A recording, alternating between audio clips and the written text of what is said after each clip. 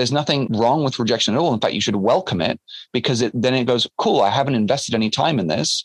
Thanks so much for not wasting my time. So now I can focus my energy and my emotion on somebody who is interested in reciprocating my interest.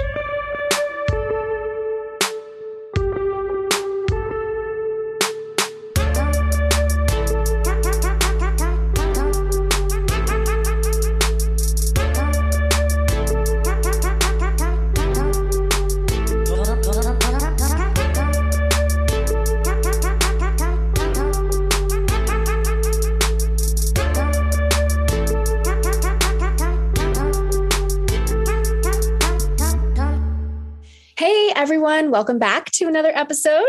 I am excited to have with me today Ryan Black, international dating coach. Welcome to the podcast. Thanks so much for having me. Feels a little bit like having 007 on, just because of the international element. So thanks for being with us. So we're talking about overcoming social anxiety today. And I thought a pretty simple place to start would just be to hear a little about your story. How did you get to where you are? How did you become an international dating coach? Well, it certainly wasn't my intention at the outset. It was more for me about just getting to a place where I felt comfortable just being around women I found attractive. I started out through most of my teens, early childhood, having general social anxiety for one thing, but especially around women that I found attractive. And I often say to guys, the one thing that often separates a guy who doesn't need any of this stuff at all from somebody who, needs to sort of work on and look into dating advice can be one simple sort of early childhood experience that kind of shapes their beliefs and their thought patterns. And for me, that was at the age of around sort of 10, 11 years old. I had this female friend that I sort of knew. I had these feelings, and I was like, you don't know really how to deal with them. And so my only understanding and knowledge of anything to do with relationships really was like Disney's Aladdin. So I thought I'd weave her this magical tale of like, I'll be on a white horse and you'll be like a queen and we'll live in a castle and all this stupid stuff. And as she slowly realized what I was saying or what I was trying to communicate, her face went from kind of like confusion to then like disgust. And then she just ended up crying and running out of the room. So a very early experience for me was basically taught me, whatever you do, if you have feelings for a girl that you like, whatever you do, do not express them. Just take those feelings, shove them down inside, and just repress the hell out of them. Because clearly, if you do express them, terrible, terrible things happen. And I think for a lot of guys, maybe not that bad, but that kind of tends to be their experience, layered on top of which is there from society and from religion and stuff like that, a lot of shame around sexual desire and stuff like that. And so for me, going through teenage years, just had absolutely no idea how to communicate with women, communicate my interest. And I just was somebody who was very much just my head in the clouds, someone who was very good at school. I did well, I got good grades, especially in hard sciences, and just loved to live in this realm, which I think a lot of guys, especially that I end up coaching, enjoy living in, where it's like there's this safety in knowing the right answer. It's like in maths and science, there's one right answer, there's one truth, there's one thing. It's very black and white and cut and dry. And so that was my place of this realm of sort of ideas and theories and mathematics, because the world of emotions, the world of social interaction, with all of its shades of gray, just was incredibly overwhelming and confusing to me. I just couldn't figure it out. And that got me, at a certain point, I entered university, pretty much, never having any kind of relationship whatsoever, stumbled into one very awkwardly with a girl who I then remained with the whole way through all of university, pretty much just out of complete sense of fear of loss and scarcity. I literally had no experience of a girl ever being interested in me whatsoever, apart from her. So I stayed with her all the way through university, making university for me just one big party I wasn't invited to. I was content to stay in my comfort zone and safety of just hanging out with her and whatever it is. And then towards the end of university, I came to this big decision. I had this big dilemma where I was speaking to my college roommate at the time. And I was like, well, we're going to be graduating and potentially going our separate ways. So, I mean, the right thing to do seems to be like, well, should I just marry the only person I've ever been with? Like, this is the only relationship I've ever had. Or just marry this woman and that's it? Or could I maybe do better? Like, I don't know. And inside, again, but my logical, analytical science mind was going, well, statistically speaking, Ryan, you've had absolutely no evidence that any other woman is interested in you. So why risk going out there and trying to find something better? You should just stay with the safety and certainty of what you know, even though potentially maybe you think you might be able to do better. And as I was explaining this to my roommate at the time, he was like, I've got the exact thing for you. And the next day brought me a copy of this leather-bound book that looked like a Bible. And I was like, what's the Bible? How is this going to help me with this? But it wasn't the Bible. It was actually a copy of Neil Strauss's 2006, I think, book, The Game, which had just recently been published. And so I devoured this book. I went through it and I was like, oh my God, psychological techniques based on science, my favorite thing that I can use to, get women to be attracted to me, even though I feel like a nerdy, awkward, ugly loser. Like, this is perfect. This is exactly what I need. So I dove into all of that stuff, read the book. And then a couple of days later, that same friend was like, oh, there's actually a party a couple of doors down from us. And I was like, oh, we can use the things from the book. And so we went down to this party, and there were a few girls there. She started speaking to this one girl, and she said something that we didn't like. She was like, oh, you guys in this fraternity or whatever. And we didn't like that fraternity. So then we looked at each other because we were like, we can use this thing from the book.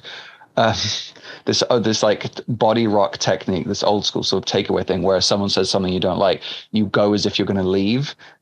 And so we sort of looked at each other like, oh, we're going to use the thing. And then we both go as if to leave. And she goes, no, come back.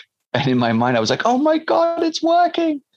So that was like a revelation, especially as within, I say, 20 minutes of arriving at this party, suddenly there were all these attractive women and they were all looking at me and listening to what I have to say and like interested in my story.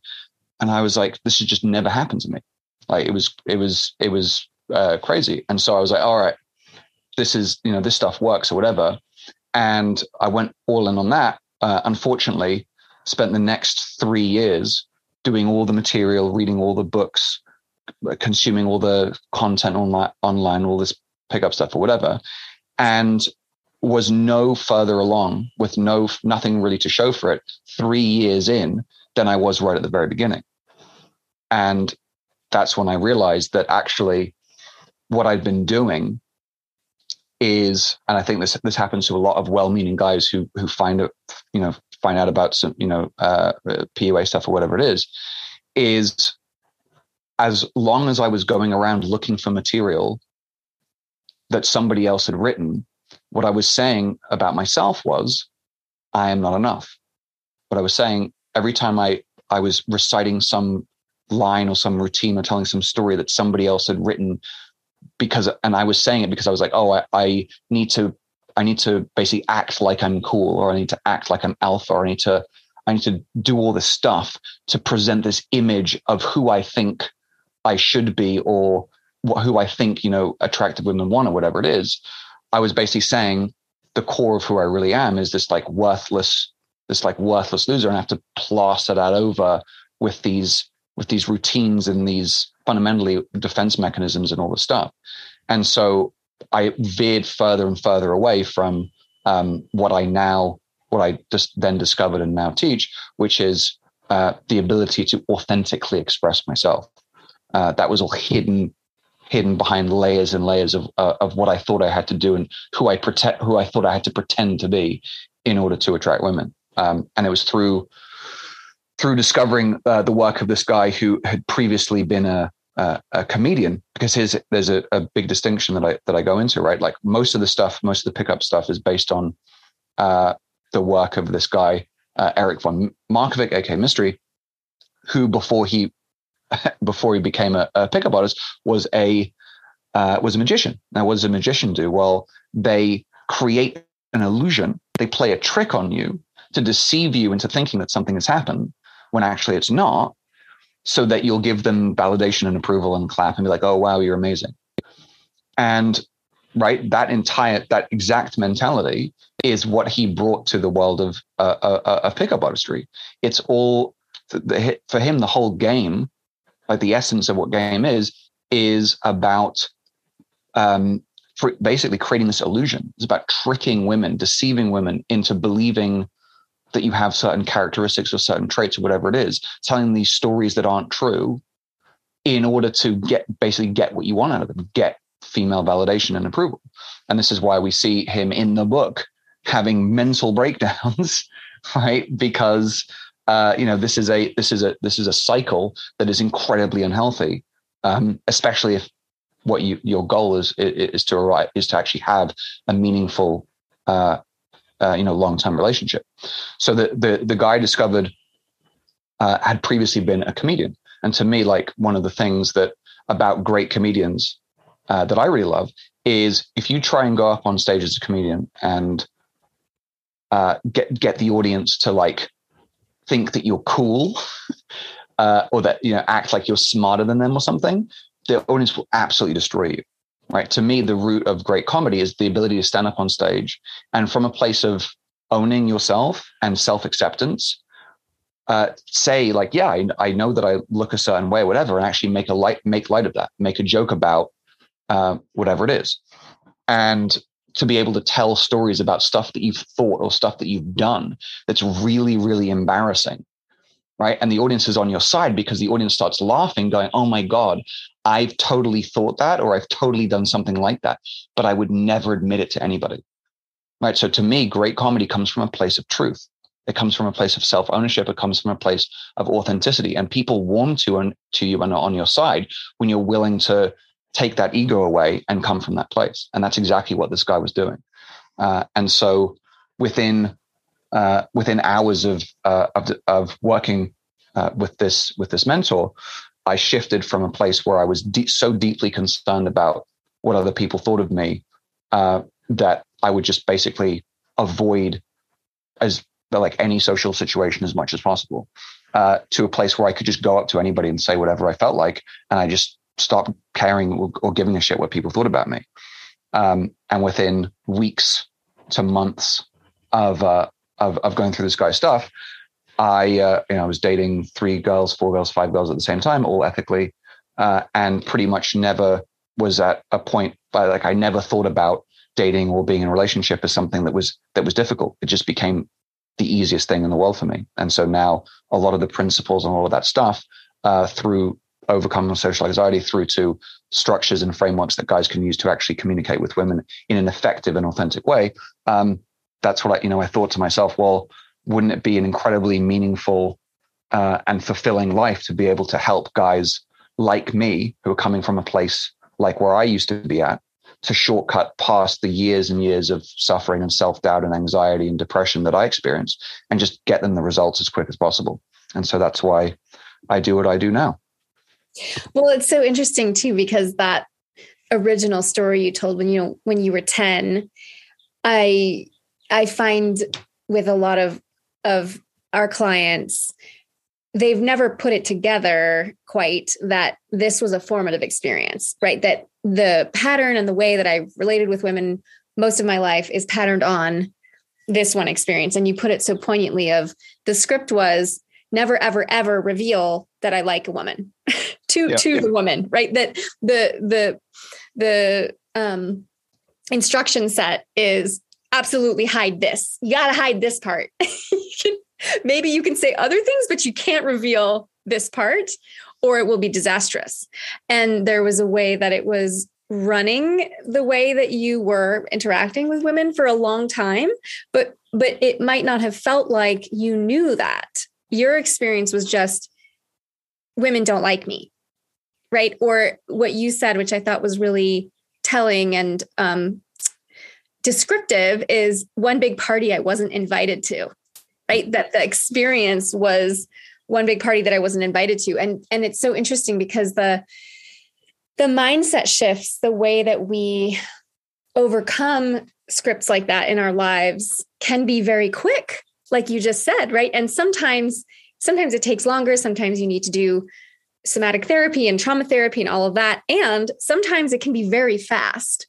So the part, that I was interested in terms of the 3-year period when you were doing pickup artist stuff and it wasn't working. When I imagine that, I feel a sense of emptiness. And I'm curious just what your felt experience was in that section of your life. Did it feel like you were kind of always chasing, always trying, always managing, always memorizing? What was that felt experience? And then what is that like now with the, where you're coming from now with more, it sounds like authentic comedy background. Yeah. So, I think going to what you said about that narrative, I think a lot of guys get kind of indoctrinated into that view that their desire for the woman that they find attractive is somehow this sort of negative thing. It's a bad thing and they shouldn't communicate it. That gets reinforced in different ways by a lot of things in society. And that's what, like, one of the core things why I think I spent so long not getting results with pickup stuff is because all the pickup stuff pretty much comes from a philosophy of doing an indirect approach where you're intentionally supposed to. They said, like, you're absolutely right. You should never express how you actually feel, especially right away at all. You have to kind of prolong this interaction and do all these things, and in order to create this. In order to build and create this attraction. And only when you're absolutely 100% sure she's definitely into you, then you're allowed to express some kind of interest.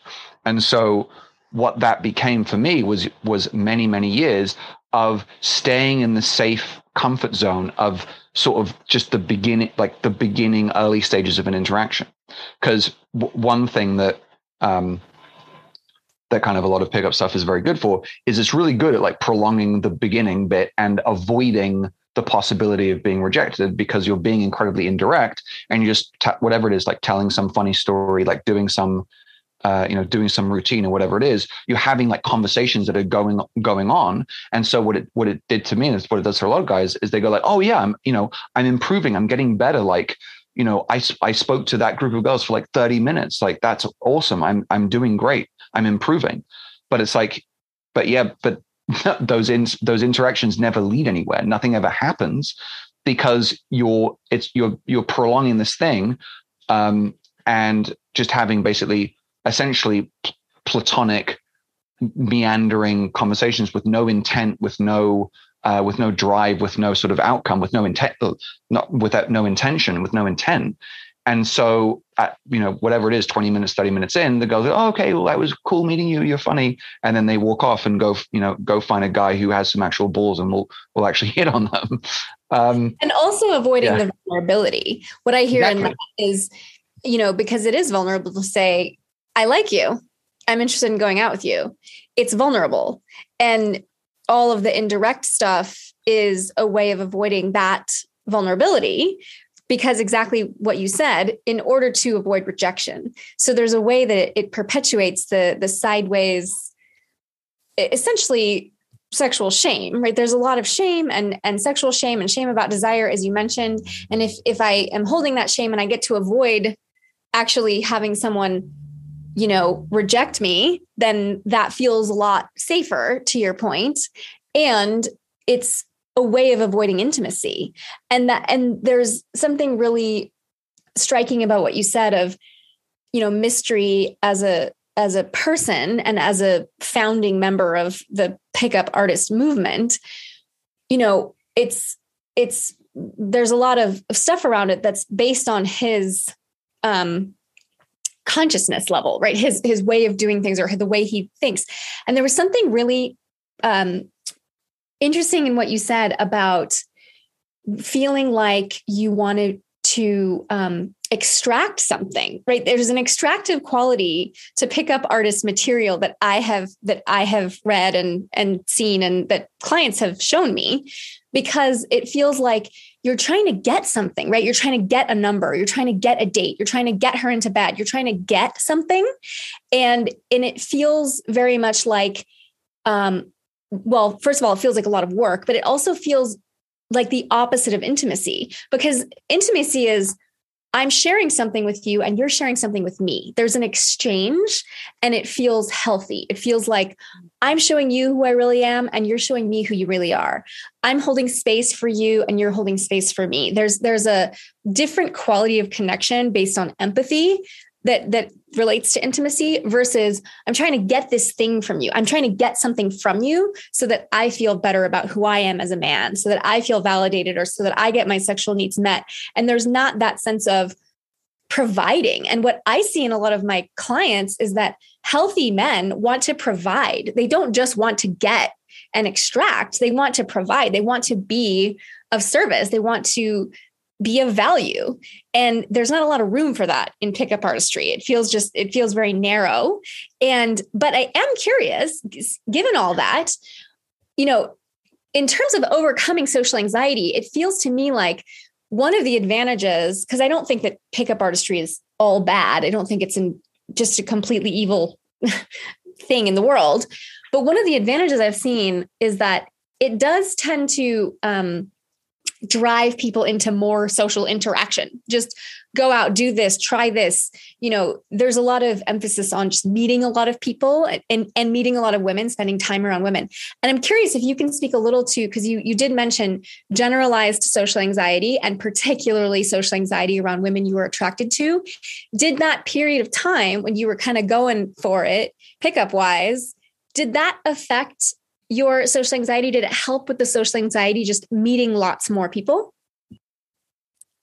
Yeah, I will say, and I do often say, I do credit it for certain things. I do credit it for, at the very least, encouraging me to sort of get a bit more out of this world of idea. Because at the time that I got into it, I was literally, my mindset was, the only thing that matters is like the truth of reality and ideas and important stuff like that. And like what you look like and how you dress and like feelings, these are all like irrelevant, stupid, pointless things. And it got me a little bit more into reality, where it's like, how people perceive you is important. And if you, take care of your appearance and like go to the gym and try and dress well and stuff like that, like that does help how you come off and how you're perceived by people. And that's an important thing, and yes, it encouraged me to spend time, going out and trying to meet people and being more social than I had otherwise been. And for those things, I do credit it some way. However, what I'd say is for the exactly the type of person that it would benefit the most, it is the most damaging. Because for a guy who's like kind of doing okay, like for a guy who has a decent amount of self-confidence, like he's doing all right, like he's decent looking, dresses okay, then yeah, I can give him some stuff to go try, and he'll probably be able to get some results. But for the guy who has a lot of insecurities, has a lot of self-doubt, a lot of anxiety and all of these things, in my experience with a lot of people that I've worked with and myself, it will actually only make their anxieties worse. It'll actually probably make them worse than when they started. And that happened to one of my friends and fellow coaches as well. It happened to me. It happened to a lot of people I've helped. Why? Because a guy arrives on a boot camp or whatever with some pickup guy, right? And he's already got his own anxieties, his own insecurities, all of these things, right? He's already prone to going massively in his head and all this stuff. And then you're only adding right? Now he's like, all right. So then the coach is like, okay, so you have to do, in order to start a conversation, you've got to do A, B, C, D. You've got to all do these techniques, right? And the guy's, he's been sold this idea, like all of the marketing at that time, right, was like, if you do these techniques perfectly, if you do these techniques right, then then you will never be rejected, right? Completely ridiculous promise, right? Absolutely absurd, but it feeds right into this guy. Is like, oh my God, if I just learn how to do this technique perfectly, then I'll never have to face this horrible feeling of rejection ever again. Seductive. It's a seductive idea. Exactly. What I love about how you set up the whole conversation was that the mindset of hard sciences, right? If I do this, if you do this in science, if you put these two chemicals together, this will happen. There's not exactly 100% of the time. This will always happen. And if you're doing an algebraic equation, this equals this. There's no gray. There's nothing. It's a seductive idea. It's applying the same mindset to this. Like, if you do these things, you won't be rejected by women. Exactly. And so you're giving a guy, he's already prone to going in his head. He's already his own worst enemy. He's already overanalyzing everything. He's already really, really nervous, and he already has anxiety. And then you're going, right. So you've got to do step 1, step 2, step 3, step 4, step 5, step 6, step 7. You've got to do all these steps in all the right order. You can't miss one step. You have to do it. You have to say this exactly this way. You have to, blah, blah, blah. You have to do all this stuff. If you do all that stuff correctly, then you won't be rejected. And then you'll get this thing you'll get a number. You'll get this predetermined, defined result that you want. And the guy's, oh, okay, I got to remember all this stuff. And then literally most of these guys are most of these coaches are physically having to force their students to go into an interaction, because now he's got his own anxieties, and now he's got the anxiety of, oh, I have to remember all the steps, and if I miss any of the steps, or I don't do them perfectly, then she'll reject me, and then it'll be horrible. And then I spent all my money on this course, and if I don't do it right, then I'm going to let myself down. I'm going to let the coach down. Everybody's going to think I'm an idiot. Right now, he's even more in his head, and even more anxious, right? And again, I remember the way that the theory went was like, you have to do all these things to create this attraction. And then only when you've created enough attraction, you're looking for signs that she's attracted. And only when you get a certain number of signs, then you're allowed to progress to the next step. So now again, he's in his head, because he's like, I have to do all these steps right. And then I have to look and see, like, is she playing with her hair? Like, is she just playing with her hair? Or is it because she likes me? I don't know. And now he's in his head even more to like, when am I allowed to do the next step? When am I allowed to actually express any interest in her? It's overwhelming. It's absolutely overwhelming. And so for me, to answer your, one of your questions earlier, to me, it felt like 3 years of a hell of a lot of hard work, going out Thursday night, Friday night, Saturday night, learning all this stuff, trying it out, whatever it is, like having to push every time I was having to push myself past this fear to go do this thing. Like never was it just like, oh, I'm just going to go up and talk. It was within at least a year, certainly for the last 2 years, it was literally like, it was work. Like none of it was fun at all. I wasn't having fun doing any of it. I was just forcing myself to be in an environment I didn't really want to even be in, to be at a nightclub playing music I didn't even like, spending money on drinks I didn't even really want, to in the hopes that I might, as you identified, to get some kind of result. Oh, I'll get a phone number. I'll get a date out of this. And it's deeply. This is the thing. They talk out of both sides of their mouth a lot of the time, or they have very contradictory philosophies. Because on the one hand, it's like, oh, you're the prize. Like they will say, oh, you're the prize, bro. Like you're the prize. Okay, well, if you're the prize, then why do you have to do all of this stuff to prove to the woman how worthy you are of her? And this is my whole thing. One of the deeply sort of deeply counterproductive and just ridiculous ideas is, when you go up, right, you have to display higher value, or DHV, right? You have to tell these stories about whatever, how cool you are.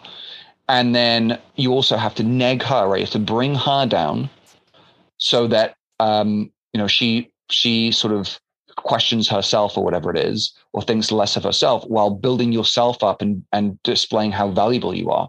And only then, when you've knocked her down enough and built yourself up, are you allowed to progress to the next step where you can actually express like, oh yeah, you're pretty cool or whatever. To me, it's like, well, by that, what you're saying is, as soon as you see her, by virtue of her being attractive or whatever, she's literally on a pedestal that you've just made, where she's, oh, you're so amazing. And I'm just this worthless piece of shit. So I need to do all this stuff to prove to her how like cool I am. It's like, what? That doesn't make any sense. But it makes sense if your default assumption is that who you really are is worthless. And that's unfortunately where I was coming from. And a lot of these guys are coming from fundamentally of a place of deep self-worth issues.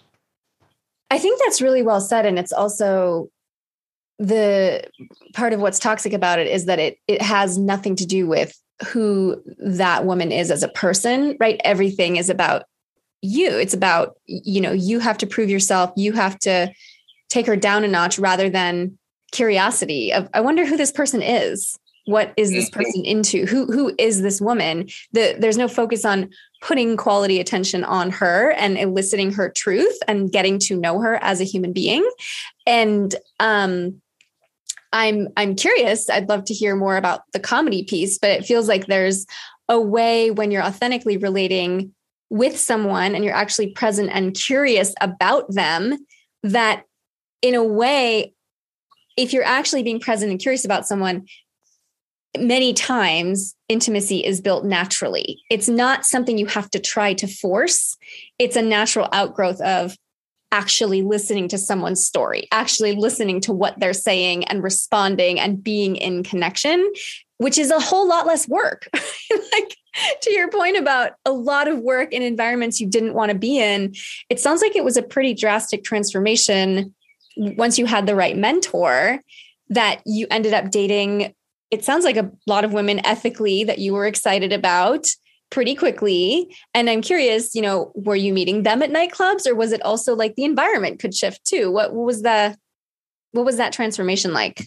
So yeah, the transformation is very, very close to exactly how you described, where the vast majority of the material out there pretty much derived from one guy who couches it in sort of vaguely scientific evolutionary psychological terms. But fundamentally, this material was developed in high-end nightclubs in LA in the 90s by a bunch of guys going out and cobbling together kind of a system based on stuff that they'd got from some David Data stuff, a lot of things from the work of like Robert Greene, like his book Seduction and the 48 Laws of Power, and some of the stuff by Ross Jeffries and things like that.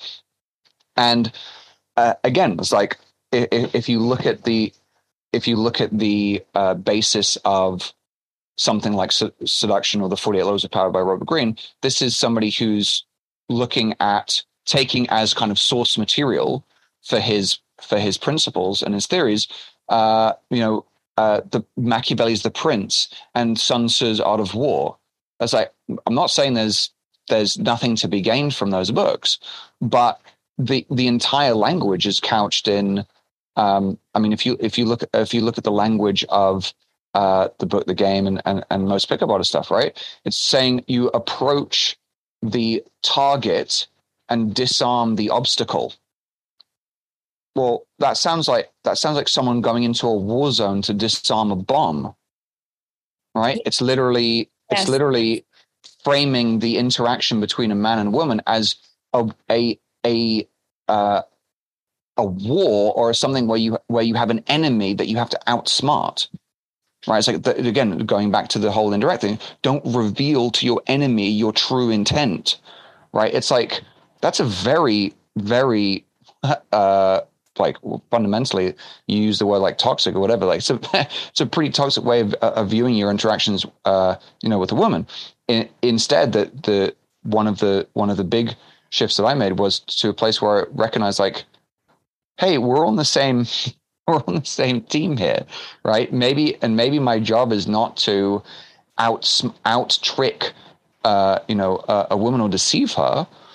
Maybe it's just about coming from a place of giving value first, and then some percentage of women will kind of resonate with that value and be interested to kind of know more. And I continue the interaction with the women that do, and the ones that don't, it's like, well, I'm actually very happy to, rather than fearing rejection as some horrible thing, recognizing that if within a few minutes, if I'm being direct somewhat, right, if I'm actually expressing my intent as soon as is practicable, like within the first few minutes of an interaction, well, if a guy's like, oh, I'm not interested in that, well, to me, that's actually great, because that means that I don't spend 30 minutes or multiple dates or whatever it is investing emotionally and investing my time in somebody who's actually not interested.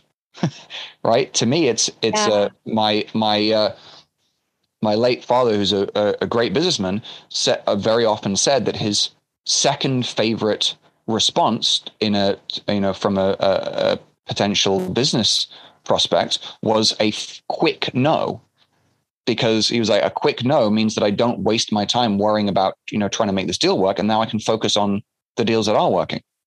Right. And so like that always stuck with me. It's like, there's nothing wrong with rejection at all. In fact, you should welcome it, because then it goes, cool, I haven't invested any time in this. Thanks so much for not wasting my time. So now I can focus my energy and my emotion on somebody who is interested in reciprocating my interest. And so the whole thing shifted from me from this, as you very well sort of pointed out, this manipulative kind of value taking approach of like a very outcome independent value taking approach, to one of just like leading with value, just leading with from a place of just like value self-expression. Like, I'm just going to say what I feel and what's on my mind or whatever it is. And if you're cool with that, awesome. And if you're not, that's cool too. And then it just, as you put it, it goes from like this being this hard work thing to just the easiest thing in the world. I'm curious if you can speak a little to when you did find the right mentor, and the comedy piece and everything, you're still in a scenario where you are sexually attracted to a woman and you're in her presence. And I know for a lot of my clients, that can be an intense experience of, some guys will go into freeze, right? Where they just don't feel like they can say anything, or they're very much in their head and they're frozen in that moment, some of which has to do with past trauma. And I'm curious, in your experience in that transformative time with that mentor, how did sexual shame play into it? How did it work for you? Because you're still standing in the presence of a woman or women you're attracted to. And there's a lot of intensity there, right? There's a lot of feelings, there's a lot of energy circulating or getting stuck, whatever. But how did you work with that? How did that shift for you? Yeah. So this is something actually that one of your previous guests was talking about, where she mentioned this idea of aligning your thoughts and your feelings and your actions and your words, like just aligning everything. And there's like an enormous power there. So for me, before I was any sort of feeling of desire or whatever it is, I had been taught from those early experiences. And then I was taught by all the pickup artists to repress that, like, don't show it, don't express it, hide it. Right. So through doing so, basically, we like together with that mentor and a few other people, one of whom, Marcus Oki, of Your Charisma Coach, an amazing coach. We kind of developed this thing that later on, so companies like, for example, Simple Pickup did a bunch of stuff, and then it kind of became a whole genre in and of itself. So there's a lot of YouTube accounts and videos of like social experiments of like kind of doing a kind of slightly weird thing, like going up to people and saying something like just saying a stupid joke, or doing something embarrassing or silly, like with people in the real world. So we kind of pioneered that, and he was someone who was doing that like years before everybody else. So through doing that, essentially it's and this is what I do now. Like part of the course is taking guys through a series of experiences where we kind of reframe and essentially remove the core thing that causes the social anxiety in the first place. So in my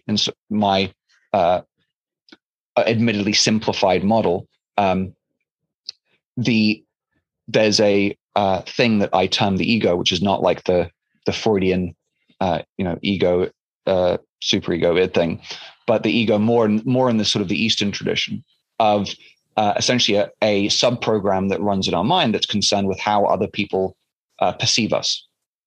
And this ego is designed, it's there because it believes it's keeping us safe by preventing us doing things or saying things that will get us judged negatively by our tribe around us. Because if you were judged negatively by your tribe around you, you would be ostracized from that tribe and you would very likely die. So our ego believes that it's keeping us, literally preventing us from dying by essentially making us a conformist and having us shy away from doing or saying anything that might get us perceived in any negative way. And this is the core foundation of where social anxiety comes from, because around people, right, and I'll very often work with guys, and I was like this, right, around people who we already know and there's trust there, and we're already friends with, we know that they're not going to, like, we can say anything to them and they're not going to judge us, right? We have that relationship. So very, very often it's like there's a guy who can be funny and he can have a good time and he can have interesting conversations and he can have that perfect thing to say at the right time with his friends in certain settings. But it's a new person, especially a girl he finds attractive, right? He completely shuts down because that ego arrives and goes, oh, don't say anything. Better to stay safe. Don't say anything to her, especially because this is like a public place or whatever a situation, and people could see you go up to her and say the wrong thing, and then she rejects you, and then everybody sees, and it triggers that survival mechanism of, if everyone sees you be rejected, you'll be ostracized, you'll die. So it's literally triggering that's where the physiological sympathetic nervous system is being triggered. The guy literally is going into fight or flight mode because his ego is telling him he could die if this goes wrong. And so for most guys, it's like, well, why risk dying? I'll just say nothing. So yeah, part of the work, the kind of one of the bits of the secret sauce of the program that I teach is taking guys through experiences that show them in front of their face that, number one, when they do something that's stepping slightly outside of whatever their social comfort zone is, when they do something when they do or say something that might potentially have them be judged negatively, in fact, they indeed do not die. I can guarantee you I've never had a single guy die on any of my courses. You're talking about the videos where people will go and make a snow angel on asphalt for no reason, or exactly and pretend like they're a bird around a college campus, something quote unquote outrageous, outside the norm. Is that what you're talking about? Exactly. There's a lot of you see a lot of guys. There's a lot of YouTube channels now where guys get copied it, and you'll see like their early videos is like them sort of filming cold approaches, and then later it becomes like social experiment doing this crazy thing, and it all stems from the guys at Simple Pickup kind of started it, and they were inspired to start their channel from watching one of the videos that we did in the early, late 2009, 10, something like that. But yeah, so just experiment. It doesn't have to be some crazy, insane thing. The point is just stepping slightly outside of what is like normal, what is like comfortable, right? To do something like a little bit weird, where maybe somebody might look at you and go like, you're an idiot, right? And that was it. It was such a hugely liberating moment for me, because again, guys like me too, who I work with, right?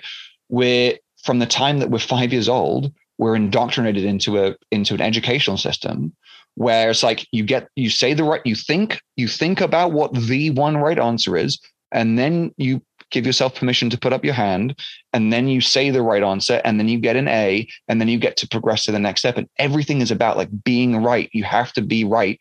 Being right gets you further ahead. Being right gets you an A. Being right gets you a good job. Being right gets you a pat on the head from mom. Being right gets you a gold star from teacher. Everything is about being right. And so that way of thinking ill prepares you for life in general, and especially for social interaction where there is no right answer. And in fact, there is no downside to being wrong. Right. And so when I'm imagining that the way that translates to standing in the presence of a woman you find attractive is that instead of freezing, there's a sense of, I don't have to say exactly the right thing. You've had an experience of being outside of that ego. And so it's easier in that circumstance to just say something that comes to mind. Is that right? Yeah. So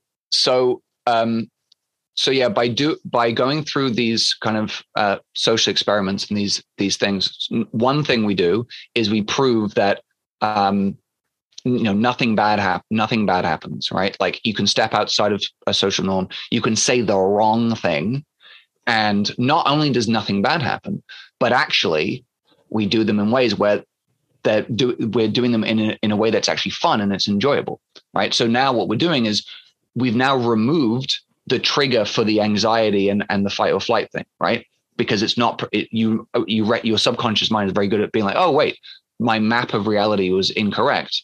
There is no downside. There is no fear of death here. So I can just remove that. I don't need to protect this person from this. And we'll then re-anchor the experience of having somebody judge you negatively, even the experience of being rejected, to a positive emotion of it. This is funny, rather than it being anchored to a negative emotion. And then we create. Yeah, go ahead. Do you have a favorite weird social experiment? Well, so my favorite thing that kind of proves all of this together in one is something that we'll usually build up to about halfway through the first day on the Saturday. And it's very, very simple. It's just literally I teach the guys how to get someone's attention and get them to stop so they can actually talk to them. And then in the context of teaching and getting them to stop effectively, the exercise is simply to go up and say, hey, listen, I'm totally not hitting on you or anything. But do you want to be my girlfriend? We also shifted as well, like this is totally not a pickup line, but can I get your number? Right. And those are two, like, they're stupid. That's never going to work. Right. That's obviously not going to work. And so what it does is it takes the pressure off, because it's like, this is the exact opposite of material, where it's like, I have to do all this stuff right. Like, there is no way to do this right. It's never going to happen. She's obviously going to say no. Right. So now with the expectation of, well, this isn't going to work, she's not going to say yes. So it's right. They remove that need for an outcome. Right. There is no outcome dependence when you know that it's not going to work. You don't care anymore. Right. So they're just doing it for the pure enjoyment of, like, this is so right. They're doing it with a cheeky smile on their face because they know the whole thing is so stupid. And yet 1 out of every 4 times, roughly, I would say 1 out of every 4 times I do this with guys. So pretty much almost every time I teach, I teach a course, one of the guys goes up to a girl and he goes, hey, I'm just totally not trying to chat you up or anything, but can I get your number? She goes, yeah, all right. And he's like, but what? And I've literally had guys like just look at her like dumbfounded. And he's like, but I did. And she's like, what? Do you not want it then? And he's like, no. And I've had him walk off just like in a daze. And I'm like, mate, do you want to go back there and actually get her number? Yeah. And he comes out of it with this look, and he goes, I remember just the last time it happened. He's like, but I didn't even do anything. And I'm like, yeah. Because in that moment, he realizes all this his entire life up until this point, he's been told by society, you are not enough as a man unless you have this, unless you, make 10 figures and have a 20 pack abs and have a Lamborghini and all this stuff. He's been told by pickup artists, like you have to display higher value. You have to be the coolest guy in the nightclub. You have to be in the VIP area. You have to be jumping around. You have to be high energy. You have to be alpha. You have to be all this stuff. Yeah, all these things. You just tell himself his whole life, I have to do all this stuff right. If I just have maybe even have the hopes of having, an average girl even look at me. And then in an actual real life example, he's confronted with the reality that for some women walking around, just showing up is enough. Yeah. And being playful and a little adventurous and direct. Because what I notice in those is it's exactly the opposite of the manipulative bullshit and especially negging. I fucking hate that whole thing about knocking her down. I just hate it. And it's sort of just like, hey, you want to go out? It's not that complicated. And I love that you have the statistic of about 1 in 4 women are like, okay, sure. I don't know. You seem fun. Why not? Yeah. And that's the thing. It's to me, exactly what you guys said when you were talking in one of your previous episodes, which I have to say again, I really, really enjoyed, about the cold approach and what worked and what didn't is, if you listen to what women are saying, I think so many guys they're putting all this pressure on themselves. Like they have to be this James Bond and they have to have everything figured out and they have to be super smooth and they have to have everything has to be like perfect if they're even going to, and it's all this, and they have to work so hard. And it's like, in my experience, really, it comes down to arriving from that place of with what I call nonchalance, which is the playful indifference. So it's leading with values like, hey, this is me and something, right? And it doesn't really matter what that something is. It's just like being willing to go first and just try something out and just express something in the moment from an energy of like positivity, playfulness. Like my life is going awesome, and I'm just inviting you into this moment to like have fun or whatever. And then a level of genuine curiosity in that other person, right? So like a thing of like, yeah, you look attractive, and I wanted to come meet you, and now I actually want to get to know you as a human being and find out if we connect in some way. And then just a willingness to some level of intent, some leading of like, hey, let's move this to the next step. Like, should we see each other again? Whatever it is, and the willingness to kind of go first, put yourself out there a bit, and lead it somewhere. If you're able to do that, I'm telling you, you're already like in the top 1% of guys, and that anybody can do those things. Yes, I can confirm that, because I think there's a level of bravery to going first, and it establishes a certain polarity, right? Of, I like you, I would like to see you again, or whatever it is. That willingness to go first feels like something I can lean into. Like, oh, great, I'll follow you there. That's something I can follow you into, and I know where we're going, versus I don't really know where we're going. Are we going somewhere? Do you like me? Are you talking to me because you want to get to my friend? Like, I don't really know what's happening here, versus like, hey, I'd like your number. How does that sound? It's like, there's something for me to respond to, instead of just floating in space, which I do find is more the default of just a lot of wandering around energy from a lot of men. And that, that theme of overcoming social anxiety, I think it does feel like that guy who came back, who got a yes, who's in a daze, his whole framework, his whole mindset is now different, to your point, right? It's an instantaneous shift of all these things I thought I needed to do, all this work I thought I needed to do to be exactly what she wants. Maybe none of that is true. Which, and in that case, all these other things I thought weren't true. So now I'm starting from a different place. My mind is totally open, and there's just a lot more possibility. And I think a lot of the stuff out there, whether it's pickup stuff or whether this red pill crap that's even worse, does this thing where it's basically saying like a default assumption is, cool, here are these things that you need to do so you can change yourself to pretend to be this like alpha guy who is like universally attractive to all women. And that's just for me is the most ridiculous thing, because it's like, well, as a guy, right? Speaking to one of these guys who might think that, it's like, as a guy, like, you have different tastes and preferences in the women that you find attractive versus like your friends, right? Right. So why wouldn't you think that women also have tastes and preferences that are different? Instead of trying to learn all this stuff to change yourself into as close as possible to what you've been told, like all women find attractive, why don't you instead just try and find the woman out there, even if it's just, oh, maybe it's only, 5% or 3% or 1%, even if it's 1%, why not just try and find the women for whom exactly who you already are is their 10? What about that?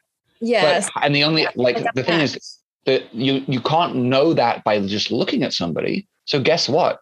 You're going to have to go up to her and you're going to have to express who you actually are in order for you to be able to find that person. It's the only way. Right.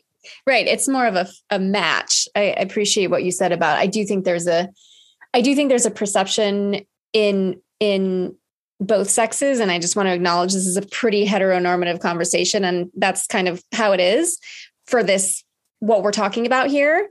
And I think it's the same on women's side, right? Women who have sex with men, there's this perception that if I have the perfect ass and I have the perfect hair and I have the perfect figure and I look perfect, then all men will want me. That there's this impossible standard ideal that we are constantly trying to live up to in order to be attractive.